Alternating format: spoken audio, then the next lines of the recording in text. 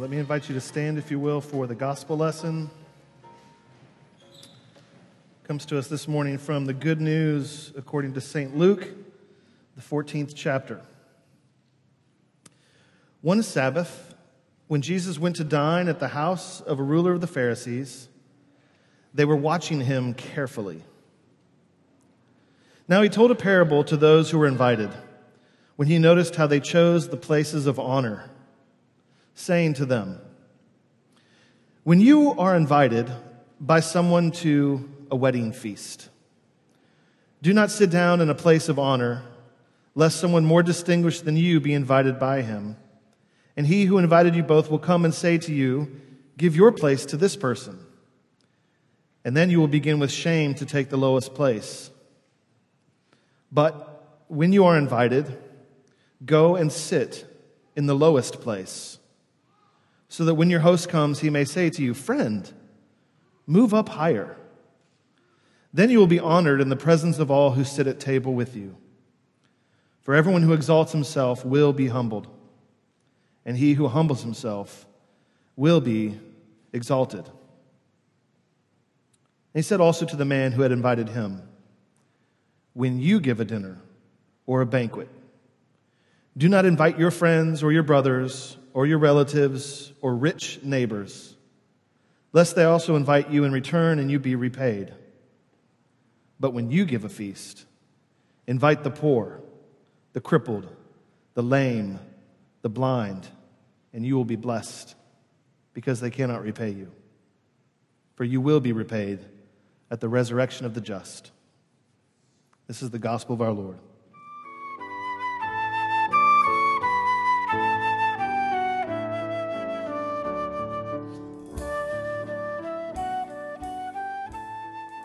In his NoHo penthouse with a rooftop pool and a large Salvador Dali sculpture in its sprawling living room, the hedge fund / filmmaker pries open a crate of Bordeaux, while 8 dinner guests sip Dom Perignon and snack on deviled quail eggs topped with Osetra caviar. In the kitchen, New York-based chef Jan Nouri, 35 years old, preps a casual dinner of the most expensive ingredients money can buy. It's just one of some 200 luxury dinners he will cater with his small brigade of guns for hire this year. "I've flown chickens private," brags Nouri. "I had my Parisian driver go to Rimowa to buy suitcases, line them with styrofoam, go to the supplier in Brest, pick up 14 chickens, bring them to the airport, and drop them into a jet. I can't even tell you what that cost." Since leaving Daniel Boulud's catering business in 2011, Nouri has become the go-to cook for top brands such as Netflix, Omega, Dior, and Tiffany, as well as one-percenters looking for a private but nonetheless extraordinary meal. For a quote-unquote simple barbecue, Nouri rode into Virginia with $12,000 worth of beef, 48 Wagyu tomahawks, which he personally dry-aged for 300 days. To cater an East Hampton soiree, Nouri made sure that his live blue lobsters from Brittany got the same VIP treatment as the guests themselves, with a private helicopter flight and a chauffeur ready at the airport. In pursuit of the freshest seafood possible for hors d'oeuvres at a Bottega Veneta show in Manhattan, he shipped 1,000 live langostinis from Scotland. "Catering is kind of a silly word," says Nouri. "It makes it sound like the pizza place on the corner does the same thing I do." The article goes on, "Costs can vary widely based on ingredients and the number of guests. Nouri's starting fee is $5,000, but he's prepared a dinner for more than $15,000 per head. Quote, "For people who can afford him, and it's an incredible experience," says one guest. Nouri's clients often work in finance or fashion and learn about him via word of mouth, although he's also cooked for numerous celebrities, including Martha Stewart, John Legend, and Oprah Winfrey. Not only do they appreciate his meticulous presentation, which often includes vintage Tiffany silver and anachronisms such as 19th century duck press, but his ebullient approach to the all too frequently solemn fine dining experience comes as a relief. He's known for pouring tequila shots between courses, such as foie gras stuffed scallops, cooked directly in a fireplace. This is his end quote. At 11 Madison Park, 100 people eat the exact same menu at the exact same time. It's not an exclusive experience. No top chef will ever see me as their peer. but I make more money than they do, so I don't really care. This is all from an article in the New York Post called Inside the Lavish Dinners of the Ultra Rich. How New York City can you get, right? And I'm here for it on some levels. I mean, I love it. It's amazing. Like the nicest things on the planet, and someone can get this together and feed it to people. Perfectly honest when I'm saying that I want some of you to invite me to this man's dinner. I want to go. I want to be a part of it. I want to eat it. I want to try all these things. It sounds amazing.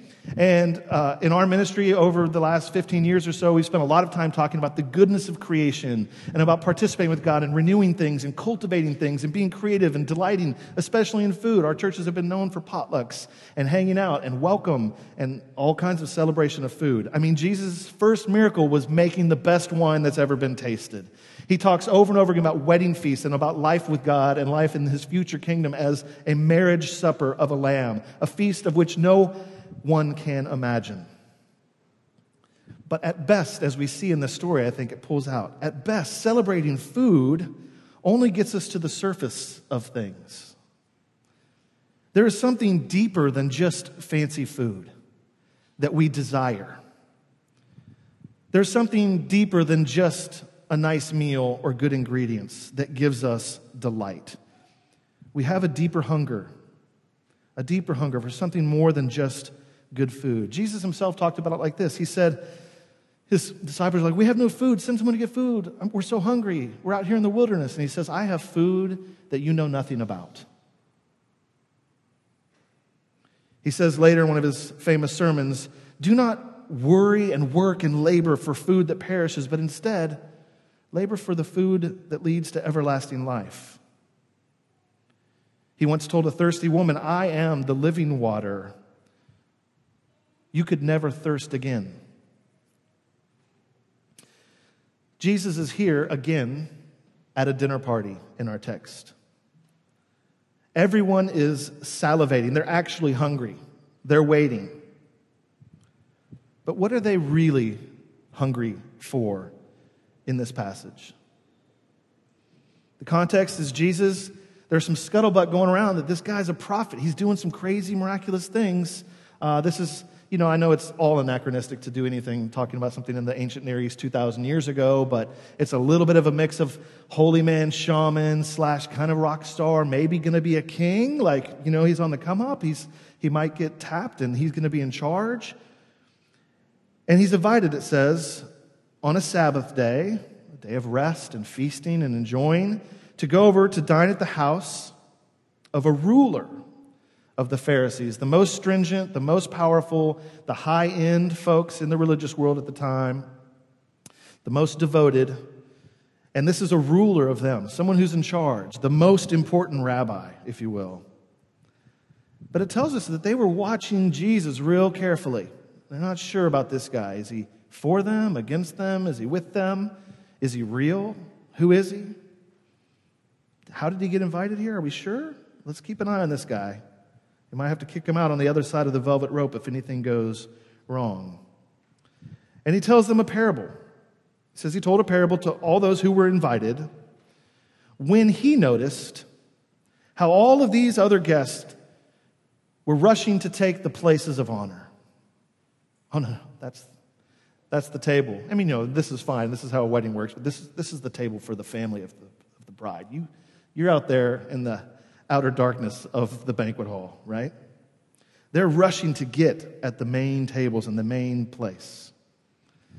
And it was this, I think, that they hungered for more than even whatever was going to be set before them. That's what the text shows us. What they're watching, what they're looking for is a place of honor at the table, an exclusive table.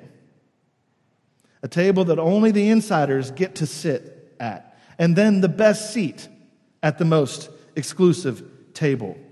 Who's in? Who's out? Where do I stack up in the hierarchy that is nestled within this inner circle?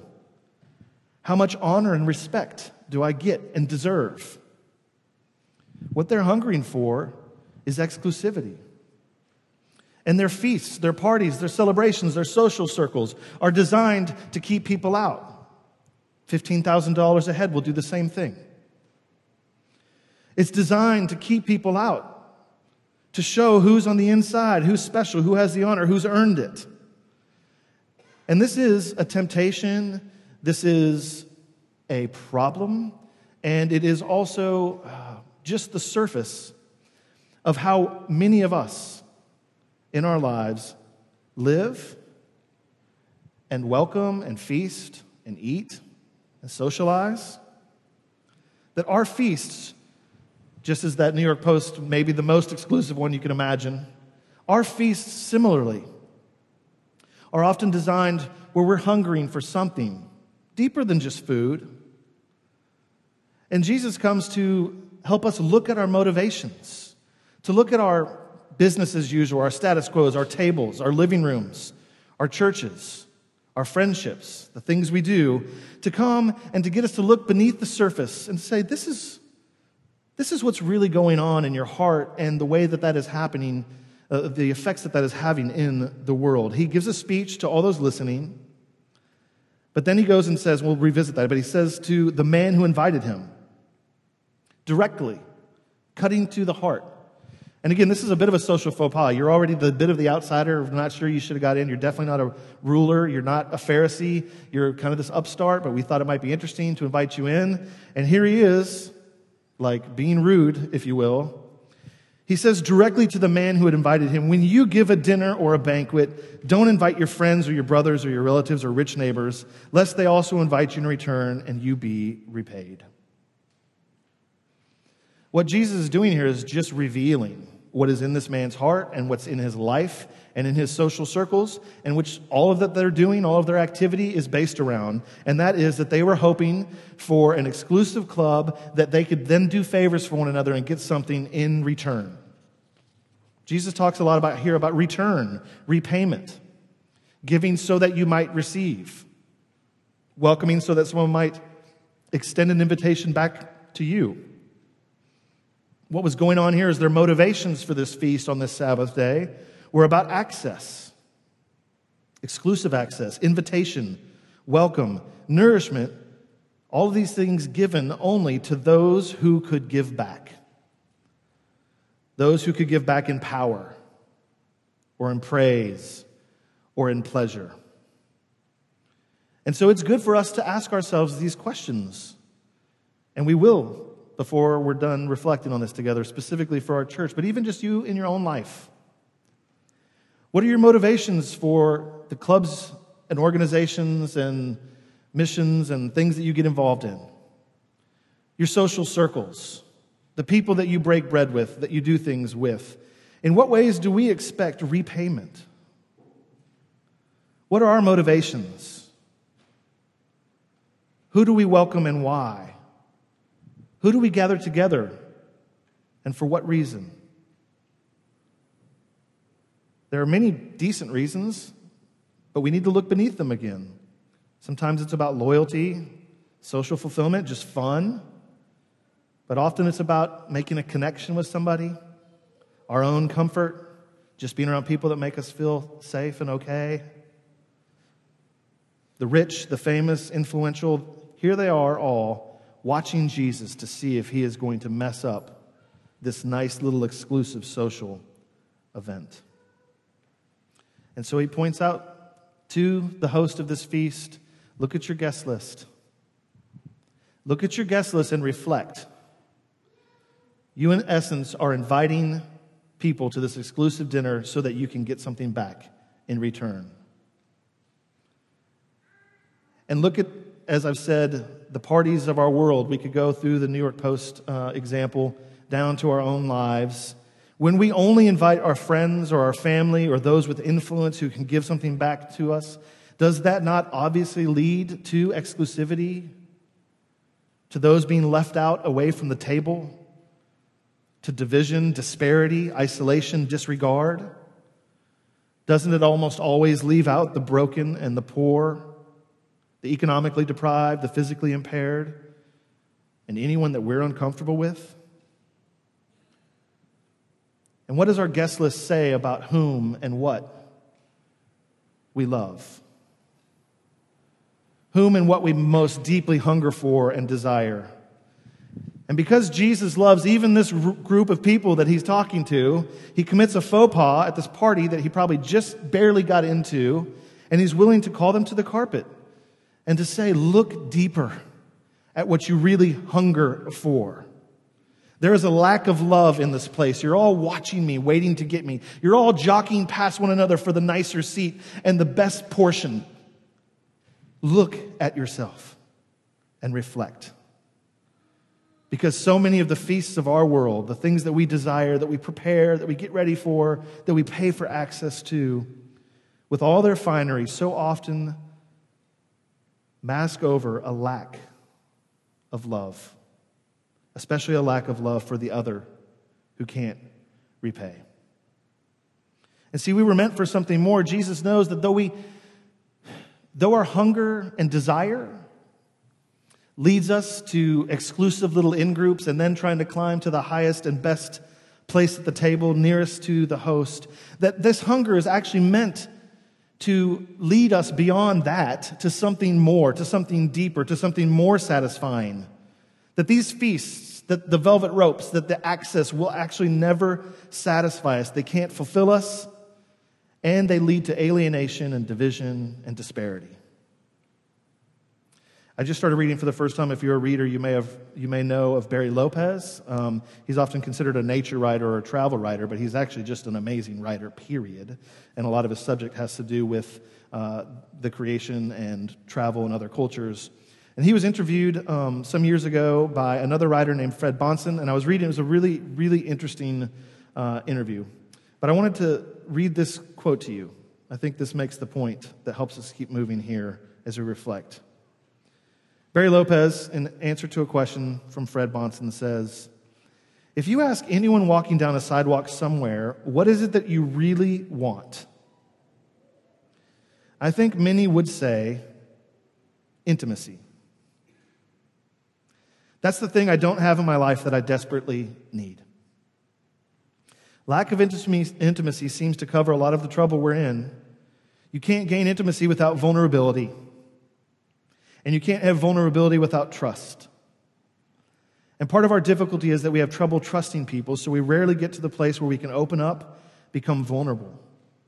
And until we get to that place, there is no intimacy for us, no emotional connection where we feel truly welcome and in which we're able to participate fully. There's always a wall there that we can't get through. I think this wall is very familiar to many of us. We know the story well. And Bonson, in reflecting on this interview, adds, in our lives, most of us have a longing to be included. In many Western traditions, when you pray, what you are saying to God is, include me. I want to be included. Your life becomes seeing how to be worthy of inclusion, and how to include others. I think there's a lot of wisdom in this, and I think this is very similar to what Jesus is doing in this passage. And that is pointing out that we think we are hungering just to consume. We think it's just those perfect oysters, which I love, and you've heard me already preach about this summer, that's what's going to satisfy us.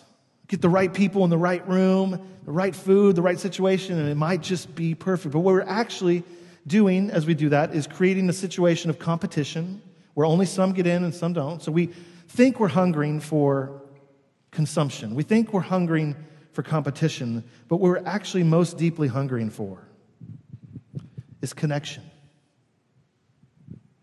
communion. And when we consume too much, we rarely have room left over to commune, to connect, or even to create. We are too busy competing to see where we fit at the table.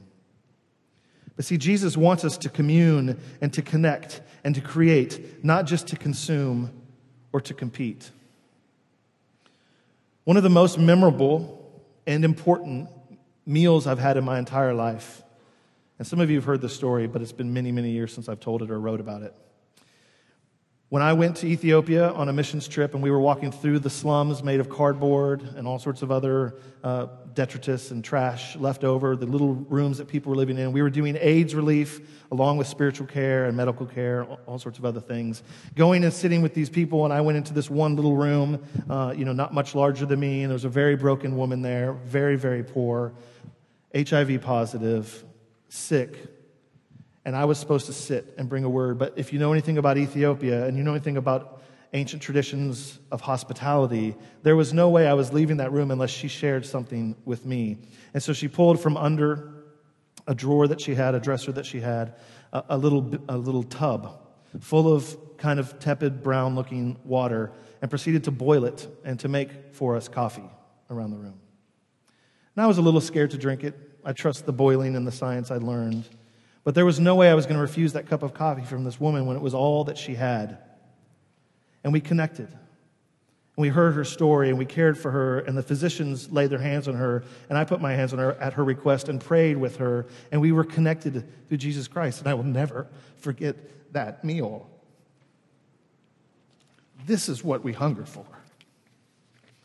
This is what you desire.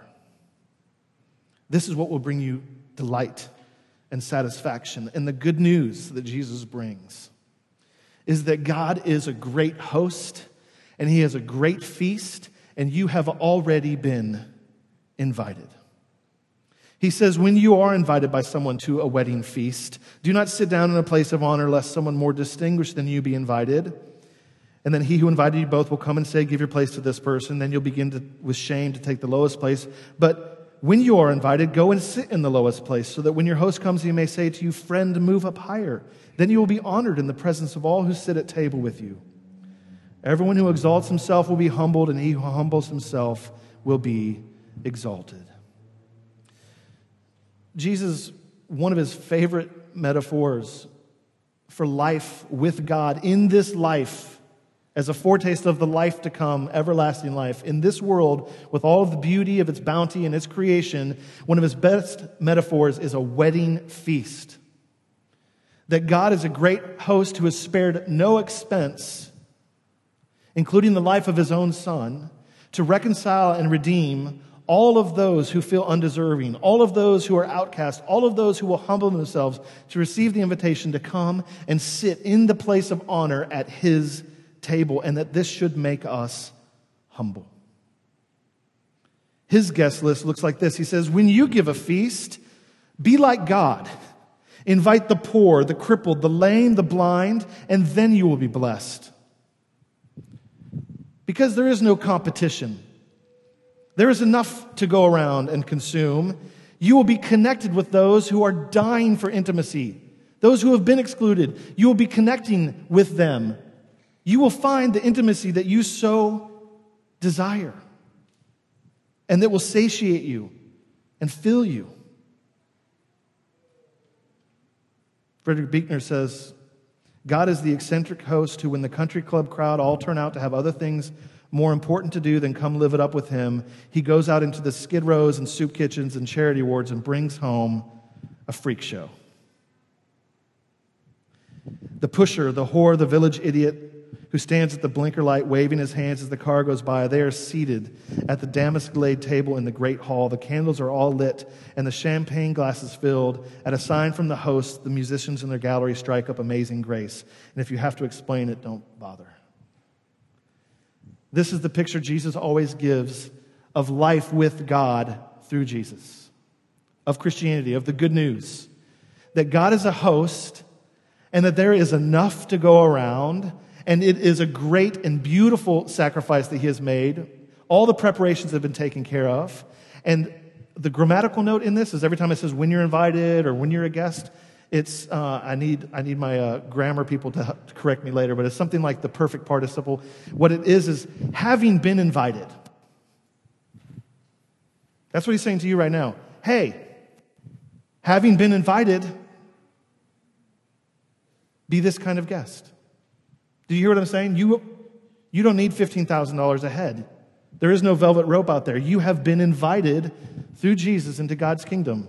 And now that you've been invited, now that you're actually sitting here at his table, now that you have people around you, be a humble guest. Because there's enough to go around. There's plenty of seats. There's enough food. There's enough honor. If you will humble yourself, he's going to lift you up. And so, be a humble, grateful guest. I mean, sometimes this is just like life 101. When you parent your little children, if you have children, you tell them over and over again, if you're invited somewhere, you just say thank you. You eat what you're served. You be grateful. You be kind. You say thank you. You ask how you can help.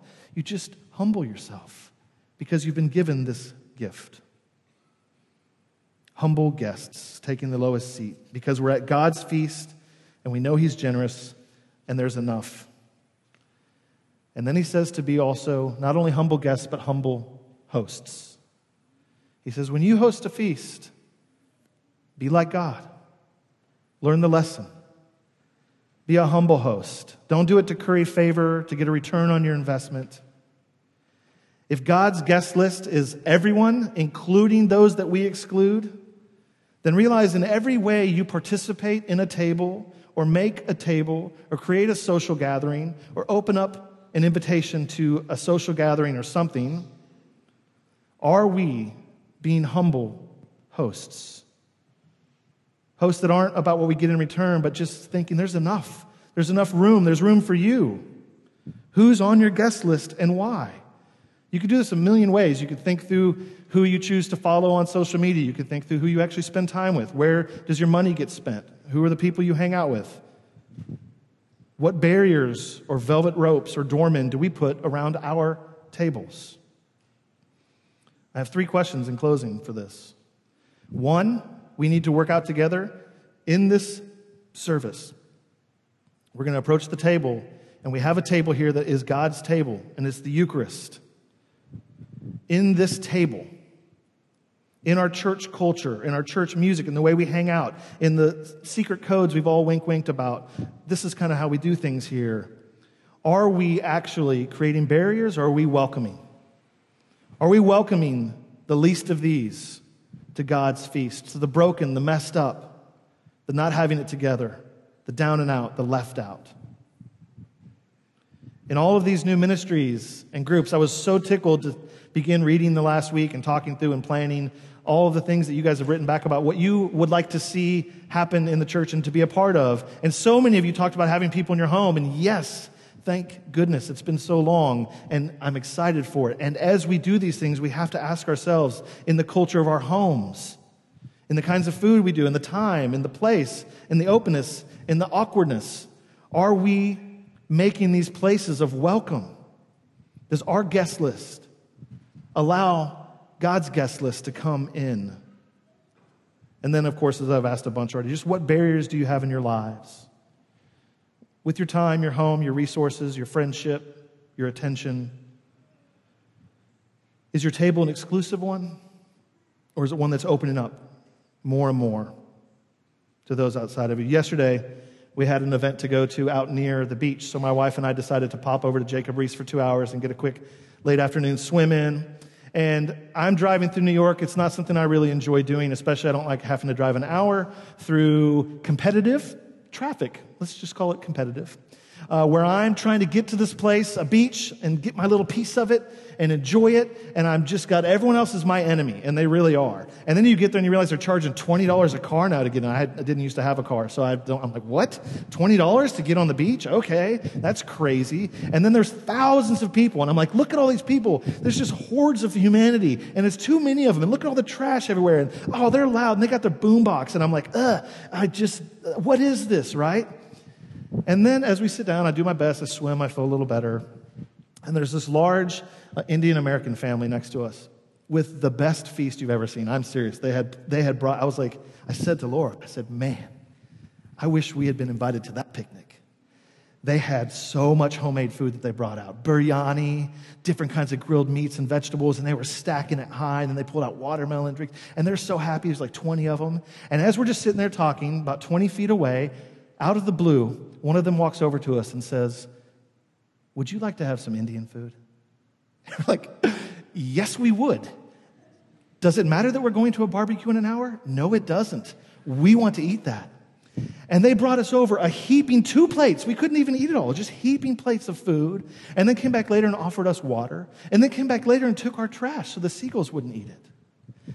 And in that moment, I looked around and I thought they were just a horde of humanity that I was competing with 10 minutes ago. And now they showed me love. What? Why? We kept saying, why did they offer that to us? Why did they do it? They didn't do it to anyone else. Why us? Friends, it transformed me for a moment. I went around and found people and started showing them nature things and just like being my wife was like, you're turning into that old weird guy that talks to strangers on the beach. I was like, yeah, sure. And the point is, in our life, if we will be like God, if we will extend our hospitality and generosity and food and welcome to those who aren't expecting it, who don't deserve it, it will transform us and the world, and the community will grow. We will have connection, we will have intimacy, and we will have depth because we will have love. Love of one another, love of God, and a place at his table and his feast. May God work that in us this day, this fall, and for years to come. In the name of the Father, and the Son, and the Holy Spirit.